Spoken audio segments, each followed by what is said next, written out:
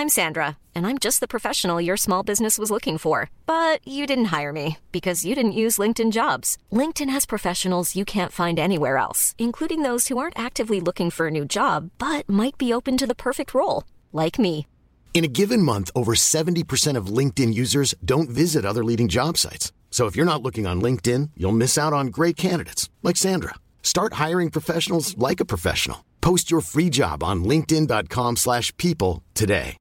Hey, Dave. Yeah, Randy. Since we founded Bombas, we've always said our socks, underwear, and T-shirts are super soft. Any new ideas? Maybe sublimely soft. Or disgustingly cozy. Wait, what? I got it. Bombas. Absurdly comfortable essentials for yourself and for those facing homelessness. Because one purchased equals one donated. Wow, did we just write an ad? Yes. Bombas. Big comfort for everyone. Go to bombas.com/ACAST and use code ACAST for 20% off your first purchase. Hey, it's Ryan Reynolds, and I'm here with Keith, co-star of my upcoming film, If, only in theaters May 17th. Do you want to tell people the big news?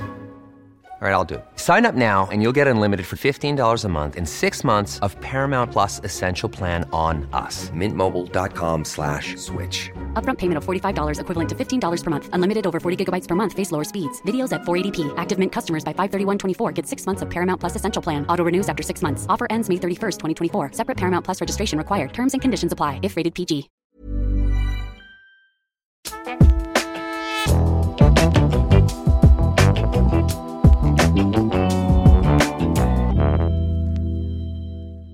Hei og velkommen til Horse Club Podden, episode 72 med meg, Ronny Jansen.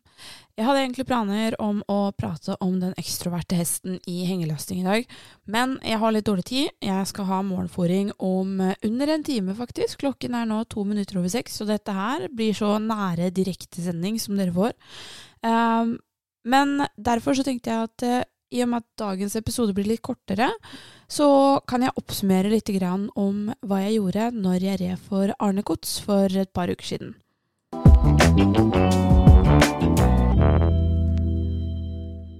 Først og fremst så må jeg bare si at det var utrolig morsomt å faktisk ri på en time igjen og få en ny instruktør til å dele opp litt det du har gjort da. Nå er jo jeg en hest som jeg ikke har ridd så mange ganger før, i hvert fall ikke da, fordi jeg hadde ridd Pascal på den, i den kurshelgen da, så hadde jeg kanskje ridd han til sammen 8 ganger eller noe sånt nå. Så han var jo fortsatt veldig ny for meg, han er fortsatt veldig ny for meg, men jeg kjenner han litt bedre nå, jeg ble bedre kjent med hesten gjennom kurset. Men det var, hvis vi skal gå litt inn på problemfaktorer da, det som var det største problemet mitt på det kurset her, det var at jeg slet med å komme gjennom til min venstre sits. Jeg ble mye pushet over på høyre side.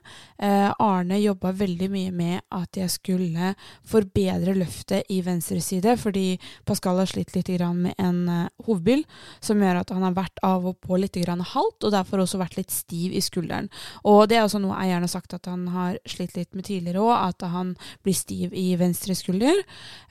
Men i dag, eller i helga, eller ja, når det kurset var, så jobbet vi da med å få han til å plassere den bogen mer opp og inn, og ikke få han til å falle ned på den bogen, for da ble han litt urein. Så det var veldig spennende da, at jeg kunne ri hesten helt haltfri. Han gikk fra å ha en halvt hest til å ha en helt haltfri hest, utifra hvordan han beveger seg, og hvordan han bærer seg mer korrekt da. Det som var den største mindfucken for meg, det var at fokuset var ekstremt mye på oppoverfølelsen og løftet. Mens der hvor jeg har ridd i det akademiske, så startet vi med at vi terpa ekstremt mye på nedoverfølelsen og når bakbenet løfter seg, og ikke oppoverfølelsen og når bakbenet pusher ifra. Og på måten Arne jobber på, så fokuserer han ganske mye på hvordan bakbenene skyter ifra, hvor mye vekt hvert bein tar, og ikke nødvendigvis så mye på hvor langt innunder det tråkker.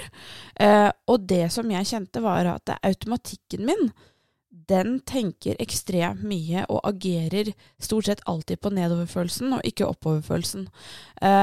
Og det, altså da kan jeg relatere meg til elevene mine når de har et eller annet tikk da, som vanskelig å rette på, altså en automatikk som ikke, altså det bare skjer, for eksempel når noen da konstant legger på et innerbein, og man klarer ikke å tenke over det, det bare skjer.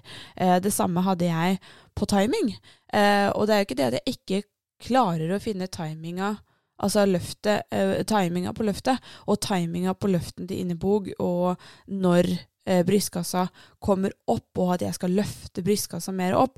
Jeg klarer å finne den, og jeg vet at den der, men den ligger ikke automatisk for meg, så hvis jeg da jobber med noe annet, så registrerer hjernen min bare nedover bevegelsen, og når bakbenet svinger frem, og ikke når bakbenet treffer bakken og løfter meg opp. Så det var litt interessant, og ekstremt frustrerende. Jeg var også så heldig at jeg fikk en del av leksjonene mine filmet av Sandra, og det gjør jo instruktørhjertet mitt ganske glad, fordi at da kan jeg også undervise meg selv og se ting utenifra, og det viktig for meg, fordi jeg trenger å se helheten, fordi det en ting hva jeg kjenner i kroppen min, men det noe annet når jeg bedre på å se da, enn det jeg på å gjøre, så hvis jeg ser ting utenifra, så blir jeg sånn, ja, men ok, der ser jeg det, men da kan jeg også visualisere det når jeg sitter på, og da det lettere for meg å gjennomføre det jeg får beskjed om da. Men det jeg så utenifra, det jo definitivt at jeg fikk jeg følte at jeg fikk en alt for høy venstrehofte.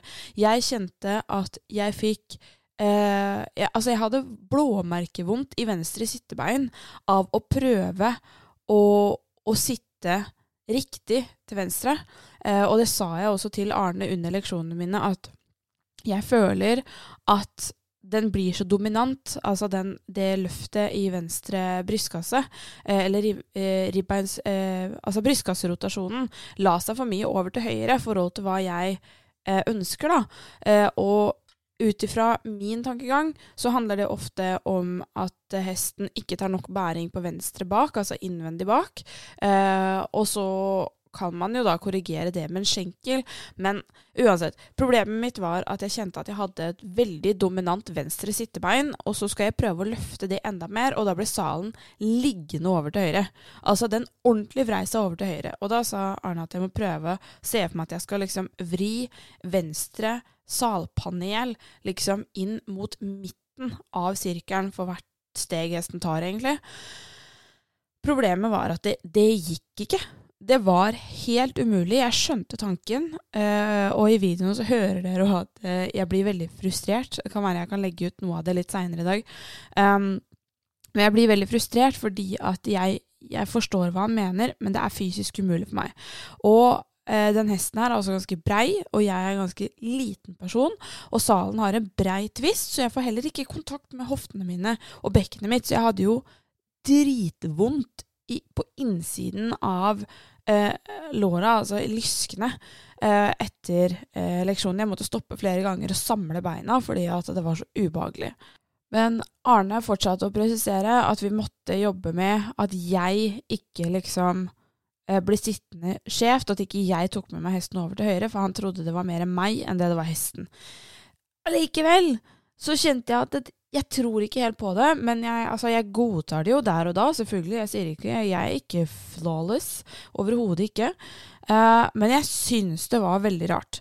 Så, på søndag, den siste leksjonen på søndagen, så valgte jeg å ri barebackpad i stedet for, og da jeg i en sånn filtpad, fordi i filtpadene så har du, eller filtsal, eller hva de heter for noe, en tysk merke, de har en sånn pølse på toppen, sånn at du kan sitte smalere i bekkenet ditt som kvinne.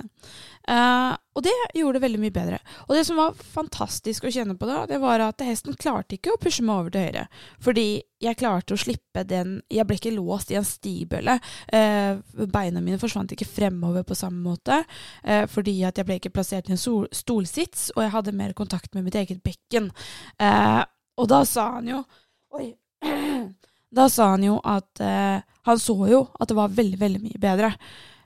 Og så vet jo jeg jo det at jeg rir såpass mange forskjellige hester, at jeg ganske klar over, men jeg ganske klar over hvilken side jeg skjev til, og det ikke venstre, det til høyre. Men det kommer igjen an på hva man ser etter da.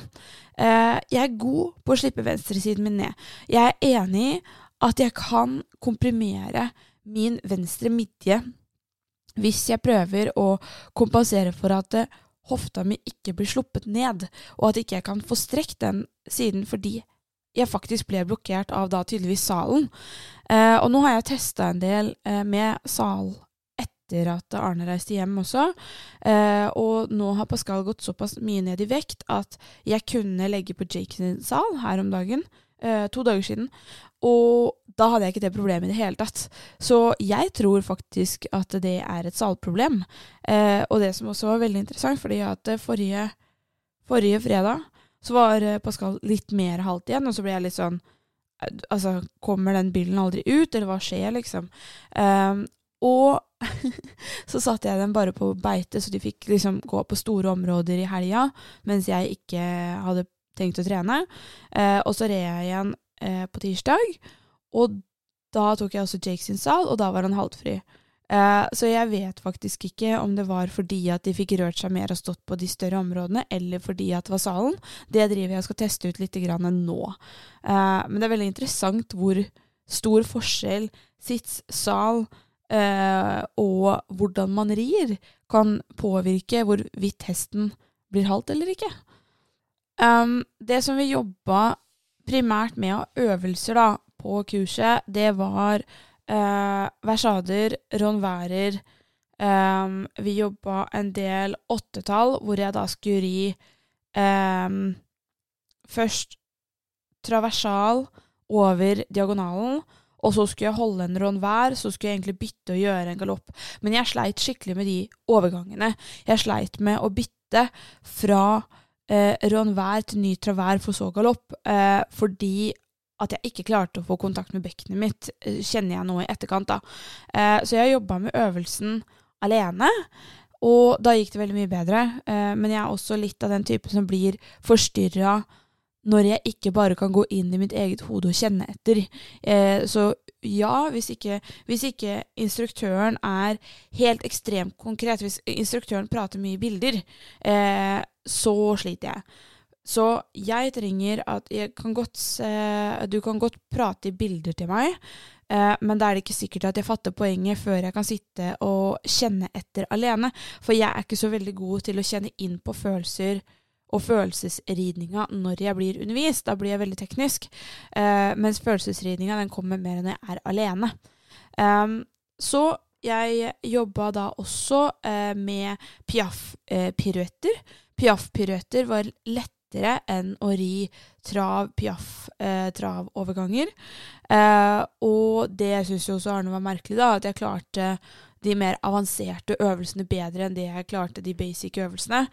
Men igjen så følte jeg, fordi at han ba meg om å sette i gang fra en annen rytme det jeg vant med, og jeg ser poenget med de rytmene, og jeg helt enig i at jeg fikk en veldig mye bedre bæring, bedre passasje av å fokusere litt mer på pushet og litt mindre på innundertreden. Så det et veldig nyttig verktøy å ta med seg videre, men i og med at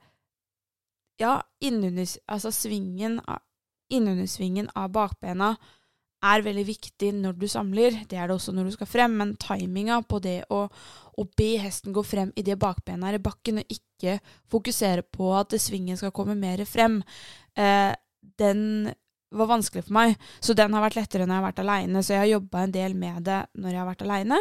Jeg har også jobbet med de switchene, hvor jeg da skal gjøre hesten, altså jeg skal tenke litt, altså det jeg har tenkt litt på egen hånd da, det at jeg skal sitte og ri galoppbytter i skritt og trav, hvor jeg da vil at hesten skal følge bekkenet mitt og ikke skjenkel.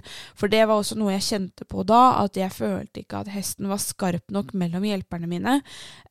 Så han ble forsinket, altså hesten ble forsinket når jeg ba om noe. Så kom han liksom litt etterpå, og da var momentet over, og så ble jeg irritert eller frustrert over at jeg kjente at han ikke fulgte, så har jeg lyst til å legge til en korreksjon, fordi det føler jeg en skoleringsgreie, at hesten, når den på det nivået som Pascal da, så vil jeg at han skal være enda liksom, mer sharp på på responsen, han skal være mer fokusert. Og det var han heller ikke. Men det er kurs, det mange ting som skjer, jeg ikke 100% på hesten, så jeg synes jo at det vanskelig å ri på sitt aller beste, eller jeg personlig synes det vanskelig å ri sitt beste når man rir for instruktør.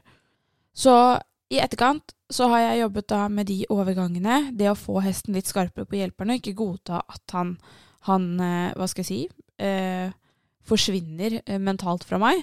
Og da kan jeg heller be om litt kortere sekvenser hvor jeg har hesten veldig, veldig mellom hjelperne, og så kan jeg gjøre han vant til det, at han skal være sånn super på jobb i alle de switchene og være superfokusert, fordi det noe denne hesten synes litt sånn vanskelig generelt da. Altså han kjempenerd. Hesten en kjempenerd, og hesten synes at det veldig gøy å gjøre veldig mange fancy ting, men det ikke alltid han helt 100% fokusert allikevel. Og det også noe som jeg ser på som veldig vanlig, det ikke et problem, men altså, det kommer an, ja, det litt sånn, ja, det et ilandsproblem i hest.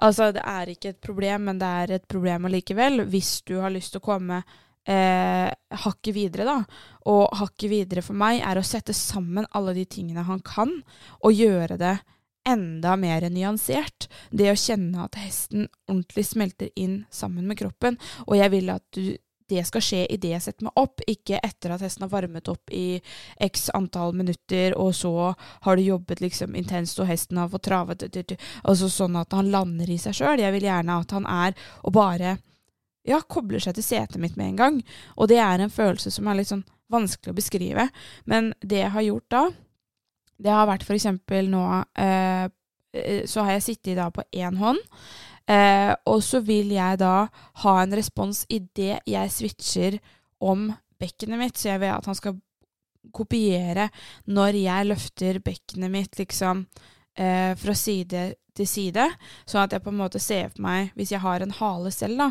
så svinger jeg halebeinet mitt litt frem, ikke frem mot hesten, men til siden og så frem i en bue på en måte, sånn at hvis jeg sitter på en hest, så tenker jeg at jeg legger min hale litt inn mot midten av volta, for å pushe min da innvendig hofte litt grann frem, men ikke og utvendig litt tilbake. Og i det skjer, så vil jeg at jeg skal umiddelbart kjenne at hesten kopierer, at den da kommer litt an på timinga, enten flytter inner bak frem og inn, eller ytter bak frem og inn. Og så i det jeg bytter, altså rolig glir over i ny side, så skal det også skje umiddelbart. Og da kan jeg godt stå nesten stille med framparten, og bare sitte og rolig flytte bekkene fra den ene til den andre siden. Og jeg vil også da at hvis jeg gjør det mer i stillestående for eksempel, da, at jeg bare kjenner at hesten glir fra side til side uten å flytte beina, gjør jeg det mer, så skal det steget fra inner bak komme automatisk uten at jeg trenger å legge på en skjenkel. Så tuna inn vil jeg at hesten skal være på bekkenet mitt, og jeg synes at det utrolig behjelpelig hvis jeg kan bare sitte og terpe på akkurat det. Så jeg gjør det for å tune hesten inn, og så går jeg inn i for eksempel Bullfighters Figure of 8, som vi har snakket om tidligere, og så kan jeg gjøre det dødssakte, hvor jeg da sitter og tuner hesten inn på at den får ikke lov å være avhengig av underskjenklene mine. Så jeg sitter og repeterer og korrigerer til jeg får hesten til å følge bare bekkene, og at jeg ikke trenger å bruke underskjenkler i det hele tatt. Fordi i det jeg nødt til å justere eller korrigere for eksempel da den venstre brystkassa til hesten, fordi han pusher meg over til høyre, hvis jeg må justere og korrigere den med en innerskjenkel, så mister jeg noe i setet mitt. Jeg får en spenning, jeg får et løft og en kompresjon i min venstre hofte og lyske, og så går det bare ikke. Altså, da mister jeg den der fintuninga. Så den fintuninga, den jobber jeg veldig konkret med som en egen ting. Og det fikk jeg ikke helt tillatelse til å gjøre. Og det handler nok om at jeg ikke erfaren nok til å bare ri det steget jeg har i hesten der og da, og utvikle det til sitt beste potensial, og bruke det jeg har akkurat der og da. Jeg må få hesten mer fin innstilt på meg, for at jeg skal klare å konsentrere meg, rett og slett. Så jeg håper jo at jeg lærer meg å bruke bevegelsen jeg har under meg i momentet, og ikke at jeg må, forhåndsplanlegge. Men akkurat nå, så synes jeg det er veldig, veldig, veldig mye lettere hvis jeg kan jobbe med å få hesten enda mer fininnstilt på meg, og rett og slett hakke mer lydig. Og jeg gjør jo også de øvelsene her da, altså det å få hesten veldig fint innstilt på mitt bekken, det gjør også at jeg ikke trenger underskjenkler, sånn som jeg sa. Og når jeg ikke trenger underskjenkler, eller jeg bruker underskjenkler bare som en lett korreksjon, kanskje, jeg vet ikke, en gang hvert 3. minutt da, så trenger jeg heller ikke sporer. Fordi i det jeg toucher hesten med hælen, så blir jo det den der, shit, der kom den korreksjonen, fordi hesten er ikke vant med at jeg har skjenklene på i det hele tatt, eller underskjenklene og hælene. Så hælen i seg selv blir jo den sporehjelpen som andre trenger da. Og jeg så noen andre delte en video av at man ønsker at folk skal slutte å bruke sporer i sporten. Og den delte jeg tidligere i dag, så den kan dere også gå inn og se. Den er delt på både min private konto og Horskler-kontoen. For det, altså jeg er så enig. Jeg synes ikke man skal bruke sporer, punktum. Altså jeg synes ikke det finnes, jeg. Den eneste god grunn til å faktisk bruke sporer, og det her har jeg sagt før også. Men når jeg kjenner at det tar meg 3 økter å fininnstille hesten på bekkenet mitt, sånn at jeg faktisk ikke trenger ikke underskjenkler engang. Hvorfor i helvete skal jeg ha sporer da? Jeg skjønner ikke det. Det gir ingen mening for meg når jeg kan ri piaff og passage, og jeg kan ri bytter, og jeg kan gjøre alt det der uten underskjenkler. Hvorfor kan ikke folk, unnskyld meg, lære seg å ri? Jeg skjønner det ikke. Det gir ingen mening for meg. Hvorfor skal vi godta torturredskaper for å... Nei. Jeg synes det er forferdelig. Rett og slett, jeg liker det ikke. Jeg ser ikke vitsen. Hiring for your small business? If you're not looking for professionals on LinkedIn, you're looking in the wrong place. That's like looking for your car keys in a fish tank. LinkedIn helps you hire professionals you can't find anywhere else, even those who aren't actively searching for a new job but might be open to the perfect role. In a given month, over 70% of LinkedIn users don't even visit other leading job sites. So start looking in the right place. With LinkedIn, you can hire professionals like a professional. Post your free job on linkedin.com/people today. Since 2013, Bombas has donated over 100 million socks, underwear, and T-shirts to those facing homelessness. If we counted those on air, this ad would last over 1,157 days. But if we counted the time it takes to make a donation possible, it would take just a few clicks. Because every time you make a purchase, Bombas donates an item to someone who needs it.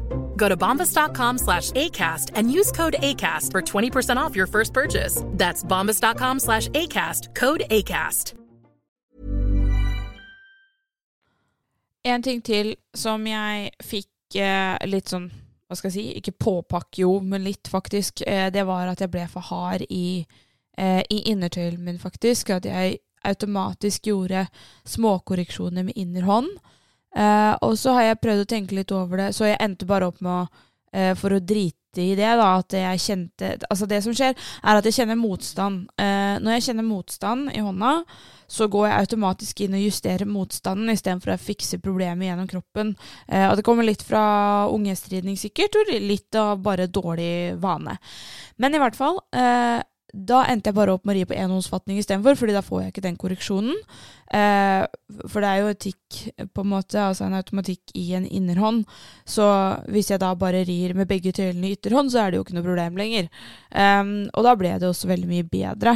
Men så har jeg sittet og kjent litt på det etterpå, og det er også det at hvis hesten legger seg i hånda mi, så er det også en spenning.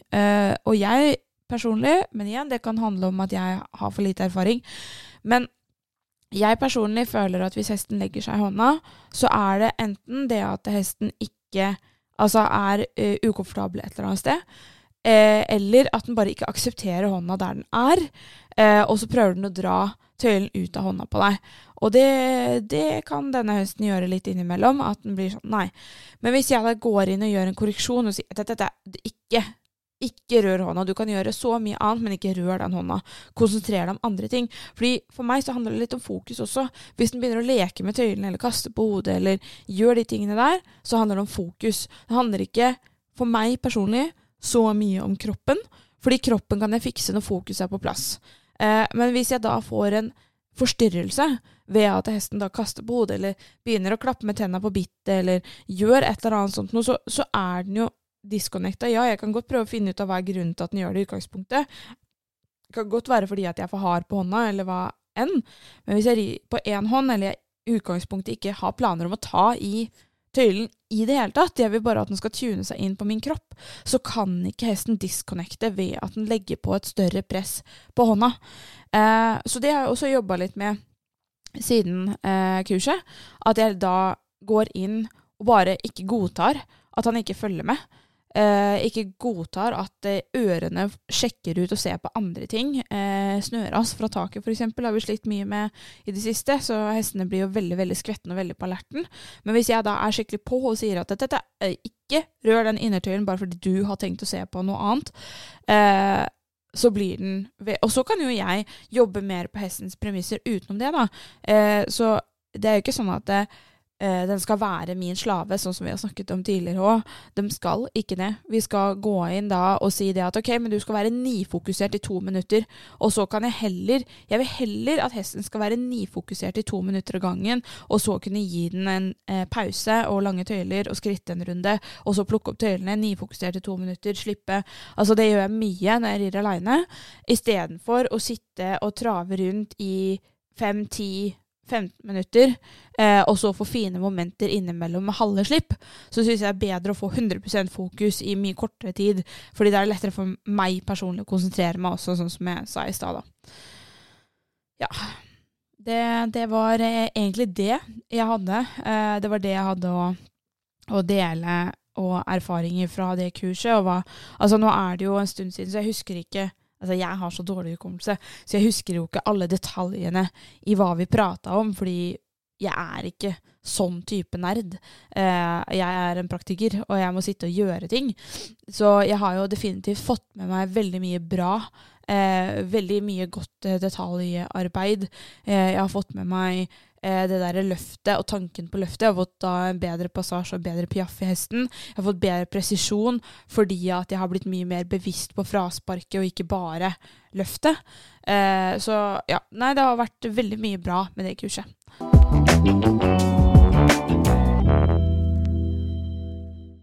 Neste uke, altså ikke den helgen som kommer nå, men helgen etter, 12. februar, så skal vi ha dagskurs med Kristoffer Dahlgren. Det kjenner jeg at jeg gleder meg til. Det veldig lenge siden. Jeg har ikke ridd for Kristoffer siden jeg hadde Gladiador, og da jeg en online-leksjon, og det var det. Og før det så har jeg jo ikke ridd. Jeg har ikke ridd ordentlig for han. Nå lyver jeg. Jeg holdt på å si at jeg har ikke ridd ordentlig for han siden jeg hadde Ida, mammaen til Jake, men det løgn og piss, fordi jeg hadde med meg treningshest sist jeg var ukeselev der. Så da hadde jeg med meg en treningshest som jeg rei, en Kalpostraver, som jeg rei der I, ja, det var vel I 2019 da. Så det begynner å bli en stund siden. Så jeg kjenner at jeg gleder meg veldig, veldig, veldig til å ri for Kristoffer igjen. Jeg trenger den type input også av noen som har litt mer samme base som meg, men som liksom million ganger bedre. Så ja, det var egentlig det jeg hadde for. Jeg sa det skulle bli en kort episode. Nå vi på 26-27 minutter. Det flaks at jeg liker å høre min egen stemme. Så hvis dere har lyst til å følge oss I hverdagen, vet vi litt dårlig på å oppdatere, men dere kan fortsatt følge oss på Instagram, eller Facebook under navnet Horseclue. Og så høres vi igjen for mer hengelasting forhåpentligvis neste uke. Ha det bra!